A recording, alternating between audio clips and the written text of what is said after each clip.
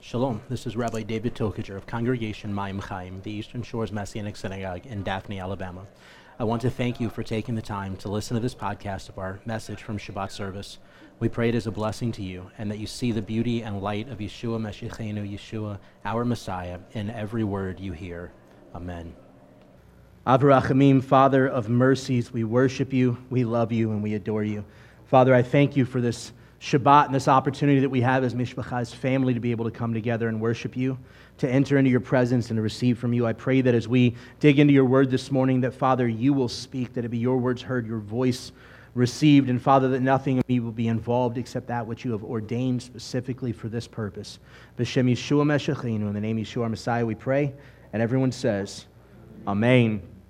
So this week, we have a special Parsha reading because we are in the middle of Passover, and so the normal Torah cycle is kind of paused, if you would, as we deal with the festival, and so we have a special reading specifically for that. This week, that special reading is from Exodus 33, verse 12 through 34:26, and then there's an extra reading from Numbers 28, which is just the passage in Numbers 28 that describes Passover and taking the first day and the seventh day off and the sacrifices and so on. So today we are going to, I really feel the Lord's put something specific on my heart. We're going to kind of dabble some in the specific passage of Scripture that Judaism is following today for the supplemental Parsha on Passover. But I really want to deal with the concept and idea of Passover itself and the image and promise of redemption, especially because we are sitting right now in the midst of the season of redemption, the season of salvation.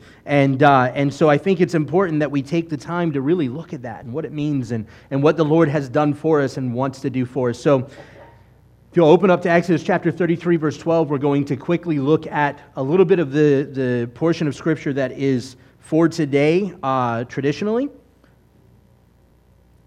This passage, if you are familiar with Scripture in general, this passage is dealing with Israel immediately after the golden calf. Immediately after they build a golden calf, Moses is on the mountain for a little too long. They get uncomfortable. They don't know what to do. They have only been out of Egypt for a short period of time, and now they have no leader. And with no leader, they say the cat is away, the mice will play, right? Israel's the mice. As soon as Moses is gone for a little bit too long, they freak out and they start doing whatever the heck they want. But as is natural, it's easiest for us as humans to return back to what we're used to, right?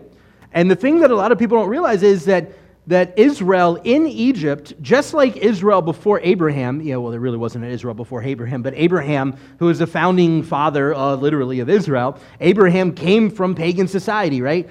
There wasn't this, idea of Judaism before Abraham. There wasn't this idea of Israel and the Jewish people before Abraham. He came out of paganism, and just like Abraham came out of paganism, well, Israel and Egypt, for the most part, were back in paganism. All right, they were celebrating and doing all of the things that the Egyptians did. They were less likely to have as much fun with it because they were being beaten and working and whatever. But they were as much pagans as anyone else. So when God redeemed Israel, it wasn't because of who Israel was at the moment. It was because of who Abraham was and who God wanted to make Israel in the future. And so when He redeems Israel out of Egypt, they come out of paganism, but they've been living in it for years and years and years now. And they come out into the wilderness and they're at Mount Sinai and they hear the voice of the Lord and they see all the signs and wonders that God did up to this point and what He's done for them at Mount Sinai. And so they're amazed and they're shocked and awed at the power and the might and the presence of God. And so they immediately fall in worship before Him. But when Moses is gone too long and things aren't quite like they had hoped and expected it to be, they reverted back to where they came from, what they knew, what was comfortable.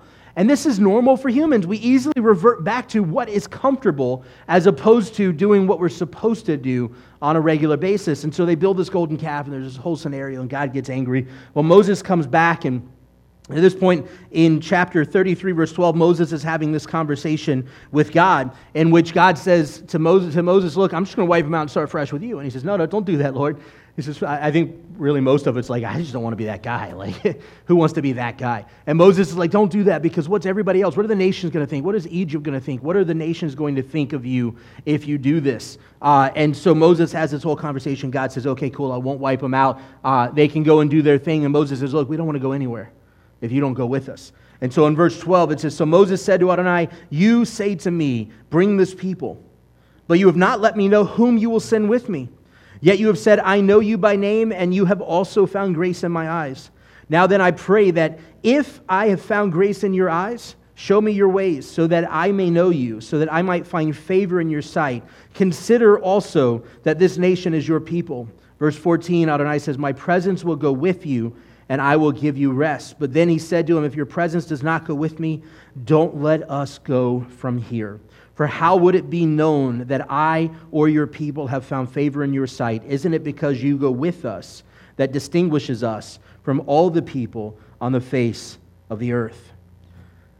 Israel is not special because of who Israel is. The Jewish people, we're not special because of who we are. Look, we mess up as much as anybody else, probably more so.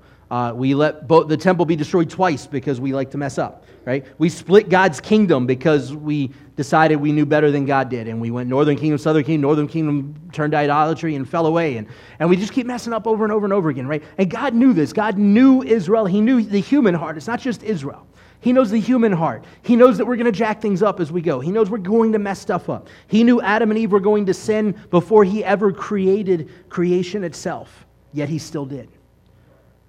Which tells us that God created us for one distinct purpose. He created us to redeem us. He created us to redeem us. As I've said before, if I were God and I knew that my creation was going to turn its back on me, I just wouldn't waste my time. And my wife says all the time, thankfully I'm not God.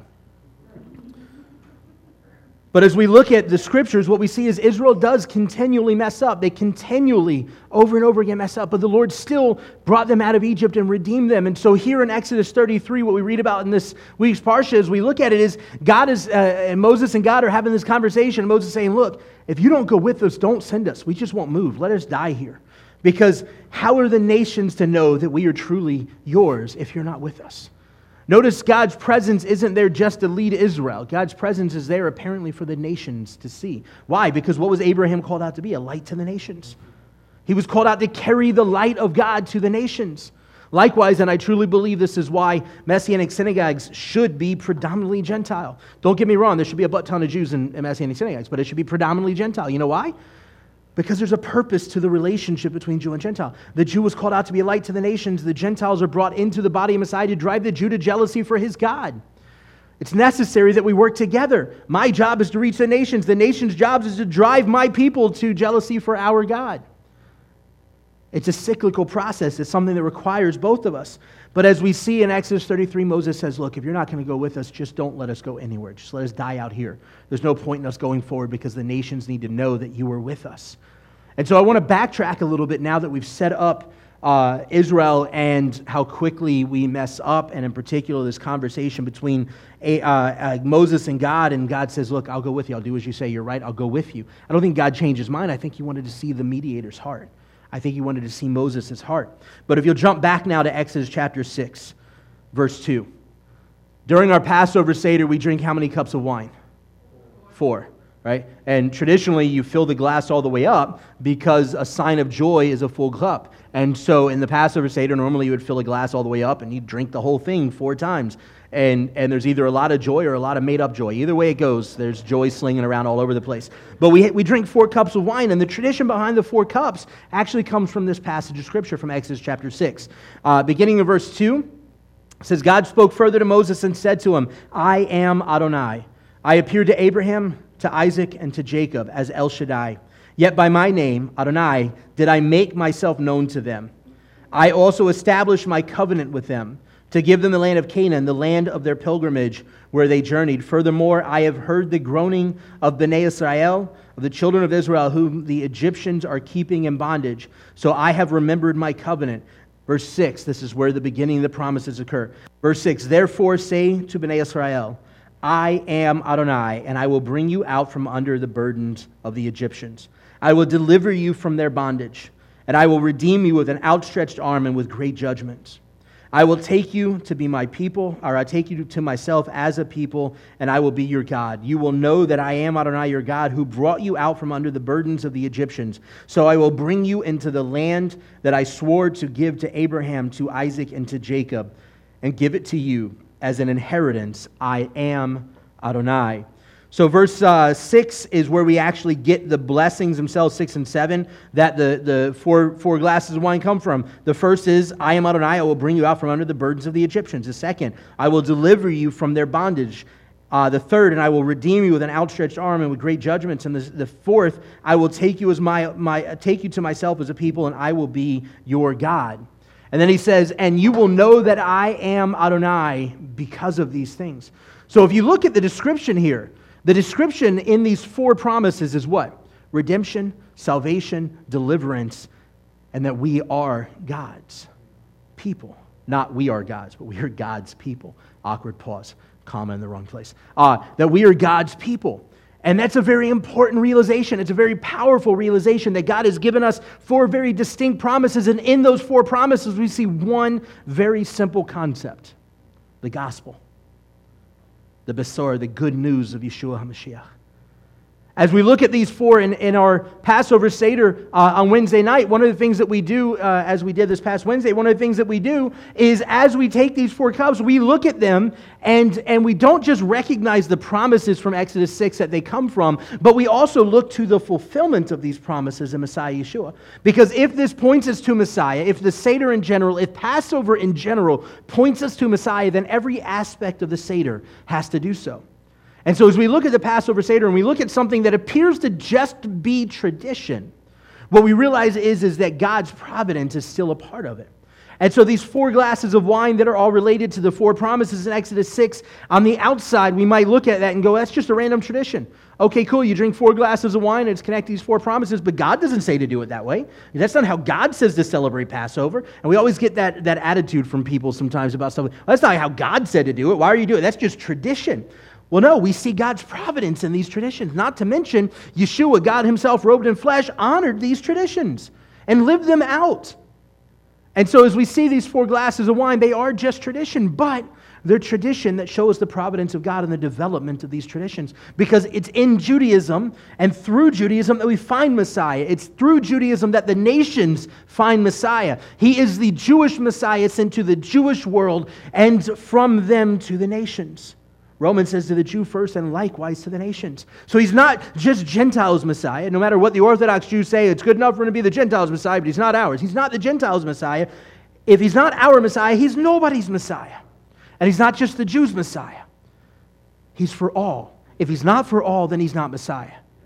That's the Word of God, and I don't care how you like it or don't like it. That's the Word of God. So when we look at these four promises in Exodus 6, they point to us. Not just to Israel and not just to the promises of redemption that God promised Israel coming out of Egypt. And they weren't only fulfilled in coming out of Egypt. As a matter of fact, we see that each one of them very literally were fulfilled in Israel's exodus from Egypt.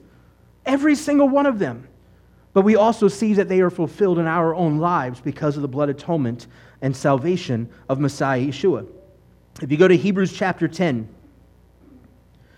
Hebrews chapter 10, verse 10. Tells us, by his will, we have been made holy through the offering of the body of Messiah Yeshua once and for all. By his will, we have been made holy by the offering of the body of Messiah Yeshua once for all. The first cup, I will bring you out from under the Egyptians. Hebrews 10:10 shows us the fulfillment of this as we point out in our Passover Seder. Here's the beauty to this first promise. It's not just that God will bring us out from under the burdens of the Egyptians, but it also goes a little deeper. The idea goes further in concept, especially when we look at the four promises, not only speaking of Israel's deliverance, but speaking specifically of the gospel narrative of Messiah Yeshua. I take the first promise a step further, and it says, the Lord wants to free you from death's grip into salvation. If we look back to the original Exodus, what was the whole point of the blood of the lamb upon the doorpost? Was to free Israel from the punishment of death that Egypt was going to experience. The blood was put on the doorpost so that when the death angel passes over, they will pass over the houses of the Israelites. Keep in mind, although yes, the Israelites put the blood on their doorpost, it wasn't only the Israelites that would be saved if the blood was on the doorpost. The Lord says all whose house has the blood on the doorpost will be saved. Notice when Israel leaves Egypt, what does it say? It says that there was a mixed multitude that left with them. There were those of the nations that left with them. And although the rabbis will try to say that at some point between the Yam Suf, or the Sea of Reeds, and Mount Sinai, the Gentiles all disappeared and went on their own way to do their own thing, I don't necessarily buy that to be accurate. That doesn't seem to be an overarching narrative of Scripture. If we look at Scripture, it's always been Jew and Gentile. We look at Abraham. Abraham's considered the first Hebrew. Sarah couldn't have been. So from a Hebrew or a Jew, for the sake of nomenclature, we'll call him a Jew. From a Jew and a Gentile, we get Isaac. Isaac's the second Jew. Rebekah couldn't have been Jewish. From a Jew and a Gentile, we get Jacob. Jacob marries 4 non-Jews. So from a Jew and 4 non-Jews, we get the 12 sons of Israel, all of whom marry non-Jews, and we get the tribes of Israel, many of whom for years and years marry non-Jews, and we get the nation of Israel. In order for Israel to go into the Promised Land, only 2 people were allowed from the first generation that left Egypt to go in. Who was it? Joshua and Caleb. Joshua was Jewish, Caleb wasn't. Caleb was a Kenizzite. He was the Kenizzites were one of the original inhabitants of Canaan. He wasn't Jewish, yet it was a Jew and a Gentile that leads Israel into the promises of God. We go to Ruth and Boaz. It took a Jew and a Gentile to give us David, Melech David, King David, and Solomon, and ultimately Messiah. Right? When we look at the gospel narrative, the overarching reality is God's intention was for the nation of Israel to be made up of both Jews and Gentiles together. Bought by the blood of the Lamb who was slain for our sins, Yeshua HaMashiach. So here in the first promise, fulfilled in Hebrews 10:10, we see that the Lord wants to set us free from death's grip into salvation. You ever wondered why Yeshua came as a Passover sacrifice and not the Yom Kippur sacrifice if he was for our final atonement? It's because the original Passover lamb was slain so that death would pass over us. What's the consequence of sin? Death itself. Eternal death. Eternal separation from the Father. So when the blood of the Lamb is upon our hearts, just as it was upon the doorpost, eternal death passes over us, just as the death angel passed over Israel. So the first promise, I will bring you out from under the burdens of the Egyptians, goes a little farther, that the Lord wants to free you from death's grip into salvation. The second promise, I will rid you from their bondage. Romans 6:15 through 18, we see the fulfillment of this second I will, the second promise. Romans 6:15 through 18 says, what then? Shall we sin because we are not under the law but under grace? May it never be. I love Paul. Paul's a very sarcastic writer. I love Paul because, I'm sarcastic too. And in other translations he says, so should we go on sinning because we're not under the law anymore? Heaven forbid. Or may it never be. Or anything along these lines. He basically says that's just stupid, right? That's my paraphrase. He says that's just stupid. Verse 16, do you not know that to whatever you yield yourselves as slaves for obedience, you are slaves to what you obey, whether to sin resulting in death or to obedience resulting in righteousness? In other words, we have been redeemed from the curse of the law. Being under the law isn't about keeping the commandments or not keeping the commandments. It's about the curse of not keeping them. We have been redeemed from the curse of the law. The curse of the law is what? Death. We've been brought into life. And so he says that we've been redeemed from the curse of the law. We've been redeemed from being under law and into grace. So if that's the case, do we go on sinning? No, may it never be. And he goes on to say, because if you've been bought by the blood of the Lamb, but you are still a slave to sin, then you're not really saved. If you've been bought by the blood of the Lamb and everything in your life is just as it was before you accepted Yeshua, did you really accept Yeshua? Is your life really producing fruit? Notice the only example we get in Scripture of how to see if somebody's truly saved or not is whether their life produced fruit. Is your life truly producing fruit? And that's not just leading people to the Lord. Is your life honoring to God? Is it showing God's love and grace and mercy? Do people see His light in your life? Verse 17, but thanks be to God that though you were slaves of sin, you wholeheartedly obeyed the form of teaching under which you were placed, and after you were set free from sin, you became enslaved to righteousness. So do you want to be enslaved to sin, or do you want to be enslaved to righteousness? God hasn't freed us from slavery in Egypt just so that we can go do whatever the heck we want and have a happy, jolly life living in the world as we care for. He freed us from slavery in Egypt so that we could go into Israel, go into the Promised Land, and be enslaved to Him. Enslaved in righteousness. Paul goes on here and he says, look, do you want to be enslaved to sin or do you want to be enslaved to righteousness? Our relationship with the Lord isn't so that our salvation in Messiah Yeshua isn't so that we can go about doing whatever the heck we want, anytime we want, living like everyone else out there. The Lord calls us to be set apart, righteous, and holy. He calls us to look different, and in the world we live in, that's not popular, but that's what God calls us to do, is to be different, look different, act different. so that the world looks at us and sees there's something different about us, and they want what we have. Now, if you look different and they still don't see the light of the Lord in your lives, then you're wasting your time too, because they have to see the presence of the Lord. So with the second I will, the second promise, the way I like to word this promise is that the Lord wants to free you from the bondage of sin. So first, He wants to free you from death's grip into salvation. Second, He wants to free you from the bondage of sin. Because just because we, in a lot of congregations, people like to repeat after me and say this prayer of salvation and da-da-da. I don't necessarily buy into that. I think if you're going to ask the Lord for salvation, it needs to be from your heart. But aside from that, just because you said a prayer, have you truly submitted your life to the Lord? So the Lord may have freed you from death's grip, but have you truly submitted your life to the Lord? Have you realigned your servitude? Have you realigned who you're enslaved to? Are you enslaved to sin and death, or are you enslaved to Messiah, to the Lord? So He wants to rid you from the bondage of sin itself, and sin is in fact bondage. If you ever notice, you start sin, I don't care what the sin is.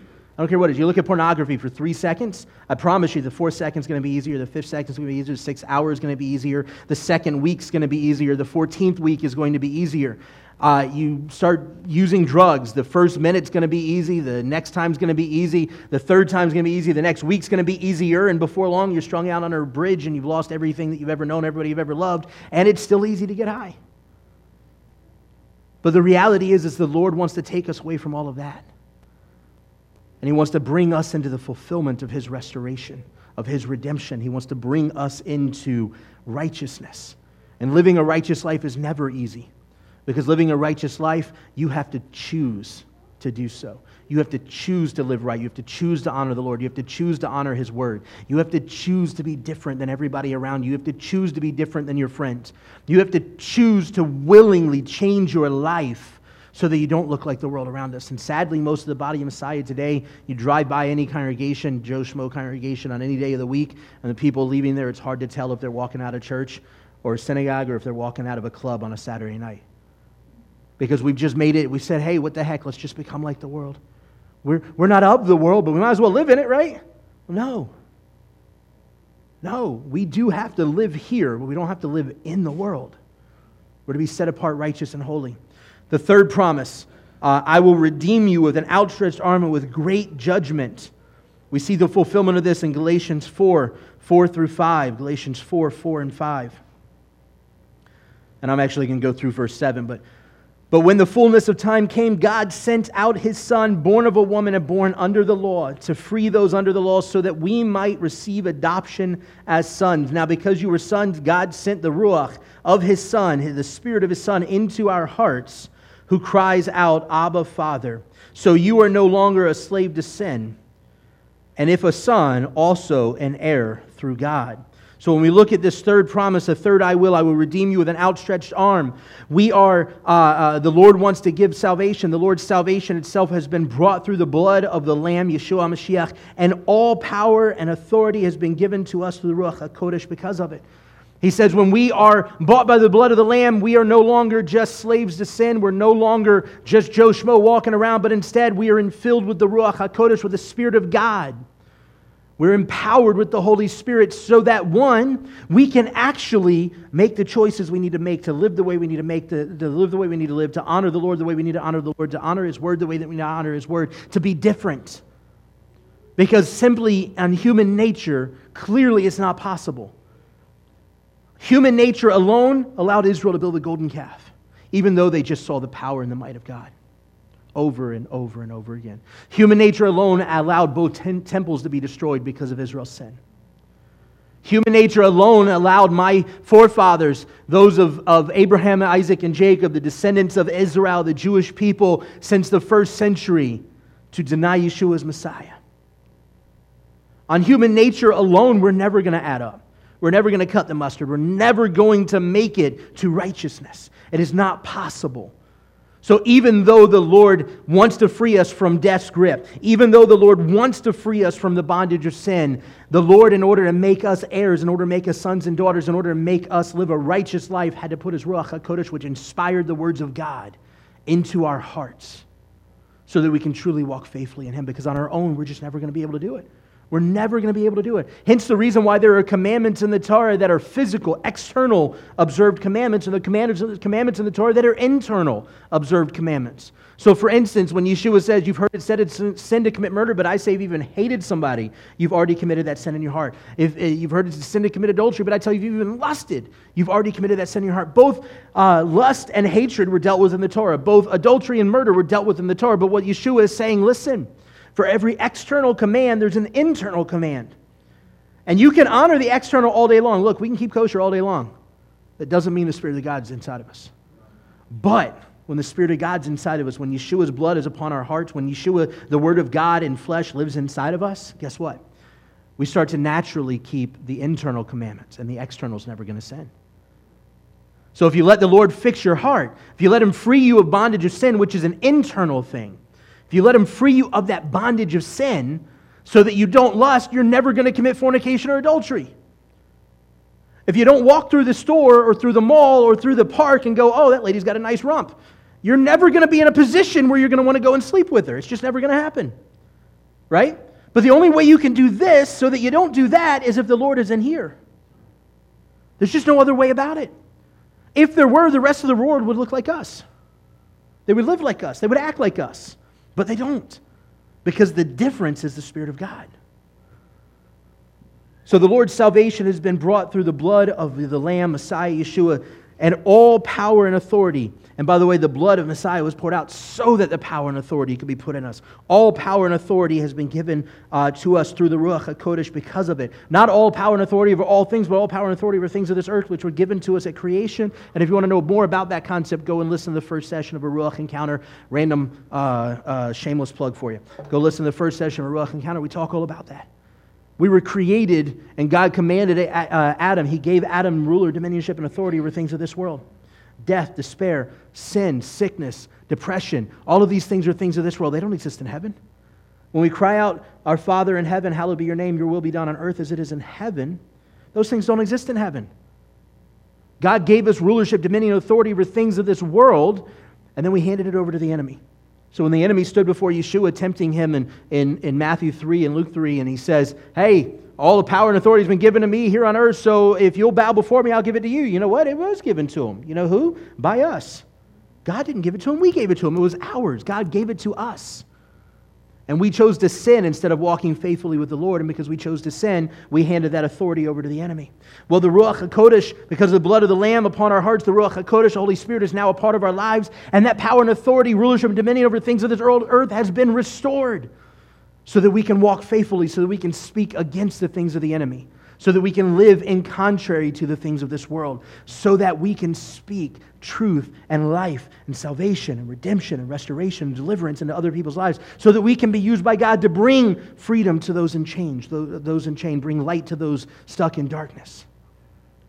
So that we can bring life and hope to the world around us, which has no concept of it.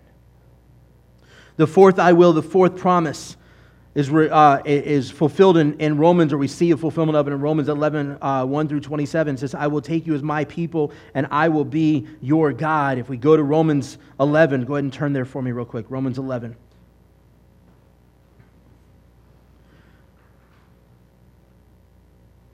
Romans 11, verse 1 says, I say then, has God has not rejected his people, has he? May it never be, for I too am an Israelite of the seed of Abraham, the tribe of Benjamin. God has not rejected his people whom he knew beforehand. Or do you not know what the Scripture says about Elijah, how he pleads with God against Israel? And then we go on to verse 11 of the same chapter, verse 11 of chapter 11 says, I say then, they did not stumble. The Jewish people did not stumble so as to fall, did they? May it never be. In other words, they didn't stumble so that God could just be done with them, right? Replacement theology says God's done with the Jewish people because they didn't accept Yeshua. Now it's the Gentile church, and screw the Jews if they don't come be a part of this, right? That's not what the Word of God says. The Word of God says, they did not stumble so as to fall, did they? May it never be. But by their false steps, salvation has come to the Gentiles. Why did they stumble? So the Gentiles can be brought in. To provoke Israel to jealousy. Hold on. What do you mean provoke Israel to jealousy? Now that God's done with the Jewish people, right? He's done with Israel. All those promises have been transferred to the Gentile church, right? That's what the church says for 2,000 years now, but that's not what the Word of God says. Why are Gentiles brought in? Just like I said before, to provoke Jews to jealousy for their God. Why are Jews allowed in? To bring the light of God to the nations. We have a purpose. It's a simple purpose. We like to make it far more complicated than it is, but we have a simple purpose. It's to bring salvation to the nations, and the nations to bring Jews to salvation. It's a simple purpose. But by their false steps, salvation has come to the Gentiles to provoke Israel to jealousy. Now, if their transgression leads to riches for the world, and their loss riches for the Gentiles, then how much more their fullness? Then he goes on to say, but I am speaking to you who are Gentiles, insofar as I am an emissary to the Gentiles. I spotlight my ministry of somehow I might provoke to jealousy my own flesh and blood and save some of them. For if their rejection leads to reconciliation of the world, what will their acceptance be but life from the dead? See, we get things all backwards. We get things all out of whack. Like the old Southern adage says, get the horse before the cart, right? I've never ridden a horse or a cart in that type of manner, but apparently it's an old adage. I hear it all the time. Get the horse before the cart. And basically what it means is don't get ahead of yourself. The body of Messiah, we just got way ahead of ourselves. 1,700, 1,800 years ago, we got way ahead of ourselves. And we said, oh, well, the Jews deny Messiah, and now the Gentiles have him, so forget the Jews. Let's go do our own thing, and if the Jews want to come leave Judaism to come be a part of this, they can. That's not what the Word of God says. The Word of God says God brought the Gentiles in to drive the Jews to jealousy for their God. Gentiles were able to find salvation not because or in place of Jews, but because the Jews did not accept salvation, so that the Gentiles can drive the Jews to salvation. And we get ahead of ourselves and we go and we discombobulate things. We make things way more complicated than it has to be. The Word of God makes it clear. We have a distinct purpose. The Jew is to be a light to the nations. The Gentile is to drive the Jew to jealousy for his God. And so when we see in this fourth promise, the fourth, I will take you as my own people and I will be your God, and we see its fulfillment in Romans, the reality is that by the blood of the Lamb, we have been redeemed and made His. The promise is, I will take you as my own people and I will be your God. Remember in Hosea has a couple of kids. The first one is, you are not my people. And then he turns back around and says, okay, you're my people now. Your name has been changed. You're my people. Why? Because God wants us to return to Him. He has created us to be His own. He created us to be His children, to be His heirs, to be in His kingdom for all eternity. You know why Adam and Eve didn't freak out when the Lord first appeared to them in the garden? You know why they knew to run and go get clothes on? Because the Lord was coming to see them in the middle of the day? It's because it happened every day. It wasn't something new. They were used to it. What changed was them, not God. God didn't suddenly do something new. We have no idea how long they lived in the garden. We have no clue. But it was long enough that they knew this was what God does every day. And they realized they failed, they sinned, they allowed sin in their life, they allowed the enemy to tempt them, and they fell to that temptation. And they had to go and prepare themselves for the Lord, because the Lord cannot reside in the midst of sin. And so every moment since then, in all honesty, God doesn't have plan B. There's God's plan, there's God's will, and we're either in it or out of it. There's no perfect will and permissive will. There's God's will. We're either in it or we're out of it. Sometimes when we're out of it and we finally get back along in line with it, what we did outside of it, God uses for His glory anyways, but that doesn't mean that was what He wanted for us. You end up in prison, you end up in prison because God wanted you there. You end up in prison because you got out of God's will. Doesn't mean He can't use it for His glory. Doesn't mean He won't use it for His glory. As a matter of fact, if you let Him, He wants to use it for His glory.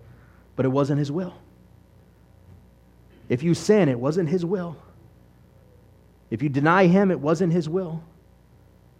The reality is the Lord wants nothing more than to restore us, redeem us, and save us for His purposes.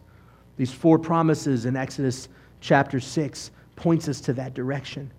These four promises are not just promises to Israel of what God is going to do when they come out of Egypt. It's what God is going to do through Messiah for all of Israel, and ultimately for all the nations, those who may call out upon His name.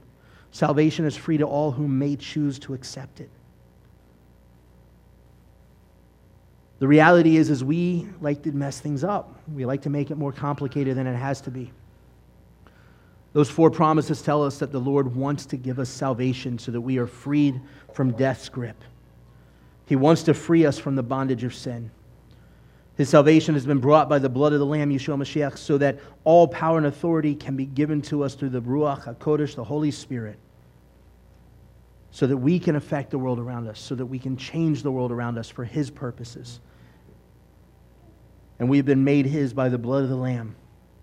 He has redeemed us to be His by the blood of the Lamb.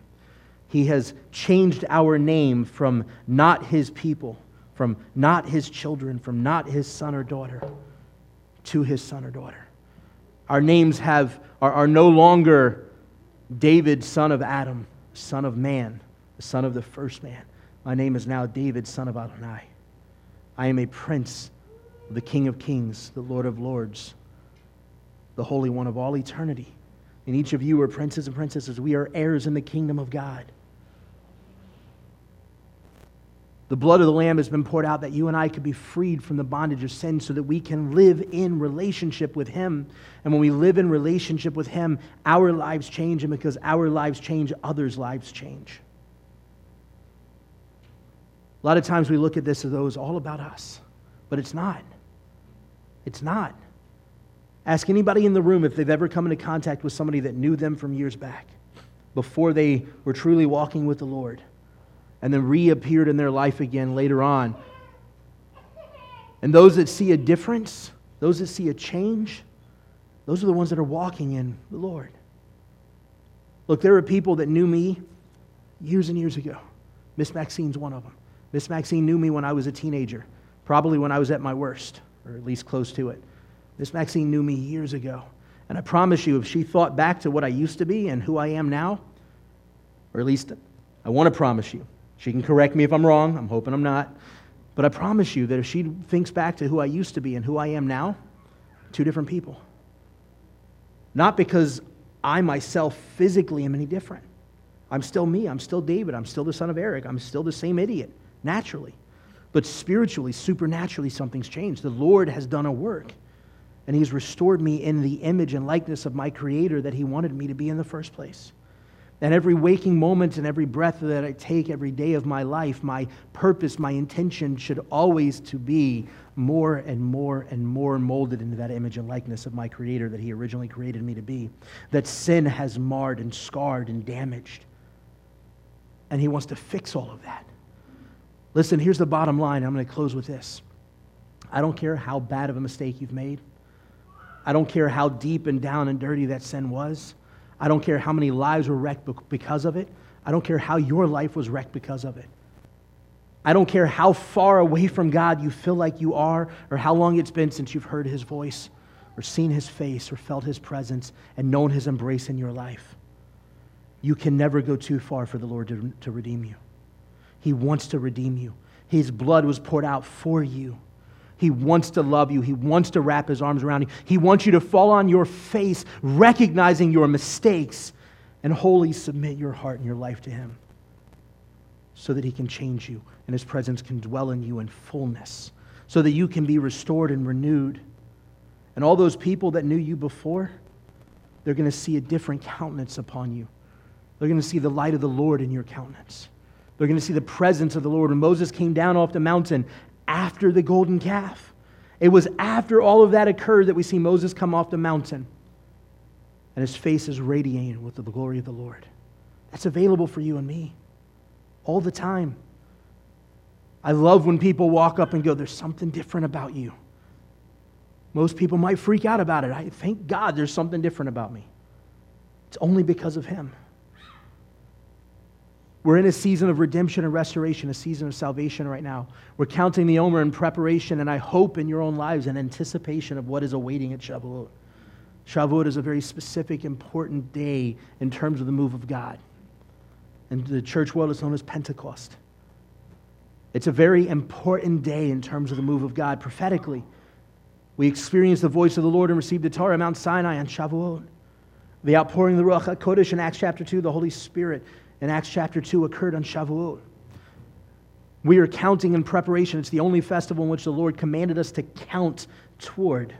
Every day we're supposed to count toward Shavuot in preparation and anticipation and excitement and in joy of what the Lord has waiting. The Lord wants to do something fantastic in our lives on Shavuot every year, but especially this year. I don't know if you can feel it, but there's a building every week towards it. The Lord wants to do something amazing in our hearts and our lives this year on Shavuot. He wants to do it every year, but let's start with this year. He wants to do something amazing in our hearts and our lives, but in order for that to occur, During this season of repentance and restoration and redemption, we need to truly find His redemption. You may be bought by the blood of the Lamb, but you may still be trying to hide stuff. And the enemy's going to use that to try and demolish what the Lord wants to do in your life, to try and derail the presence of His Spirit in your life, to try and derail His voice in your life and His direction upon your footsteps. Sometimes we have to be willing to get down to the deep, dark, dirty parts of our lives and just wholeheartedly lay it out before the Lord and let Him deal with it. Because everything we try to hide, that's why the Word says to repent your sins one to another. It's not because there's anything necessary in terms of somebody else hearing about it. It's not because the Lord wants us to be embarrassed in front of people. It's because as long as we carry that guilt and shame ourselves, the guilt and shame that He's already bought and gotten rid of, as long as we carry it ourselves, the enemy can use it against you. And the enemy's going to look at you and go, oh, but you think the Lord loves you, but don't you remember when you did this? Don't you remember when you did that? And don't you remember when you did that? And the whole time the enemy's saying that, we're still hiding it. We're still holding on to it, and we're refusing to let it go because we don't want anybody to think less of us. We don't want anybody to think that we're that kind of person. And the whole time the Lord's sitting there and He's going, but look, the charges I have against you are blank. There's nothing here. The enemy can't hold that against you. Just let it go. Just let it go so that you can be wholly redeemed and restored. Just let it go. And we grab tighter and tighter and tighter. This season of redemption is an opportunity for us to lay it all down before the Lord. Take the time to sit down with somebody and let it off your chest. Take the time to open up. Share that burden.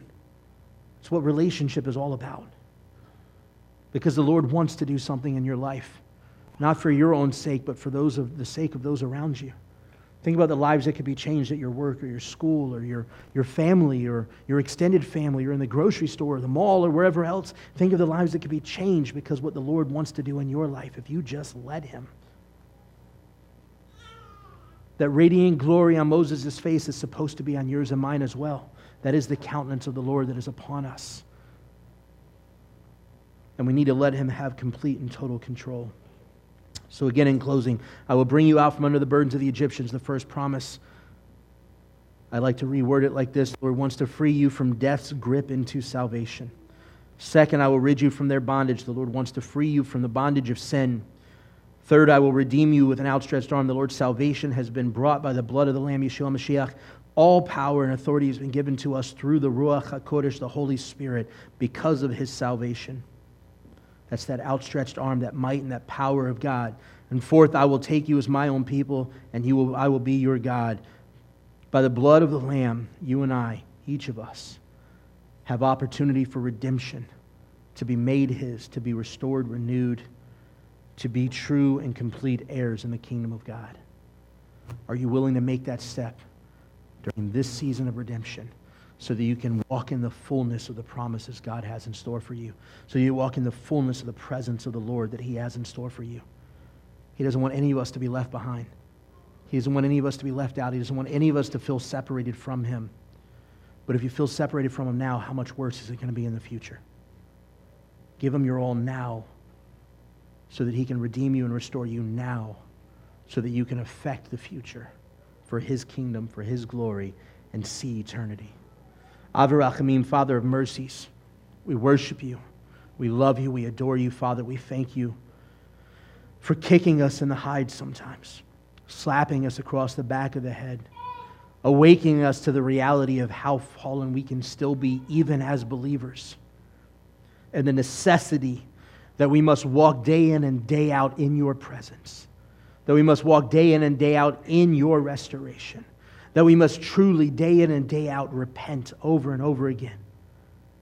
Because every little sin in our life, every little thing that mars Your image and likeness in our lives can debilitate our relationship with You and Your impact through us on the world around us. So, Father, I pray that Your Ruach HaKodesh moves upon each and every person in this room and every person hearing these words, that our hearts will be returned to You, restored to You, that we will be renewed in the fullness of the promises awaiting us, that we will see the truth of Your salvation in its fullness, Lord, that we will wholly and entirely submit our lives to You, that we will become slaves to Your righteousness, that we will allow ourselves to be used by You to be a light into the world, L'Shem Yeshua Meshachinu, in the name of Yeshua our Messiah we pray. And everyone says, Amen.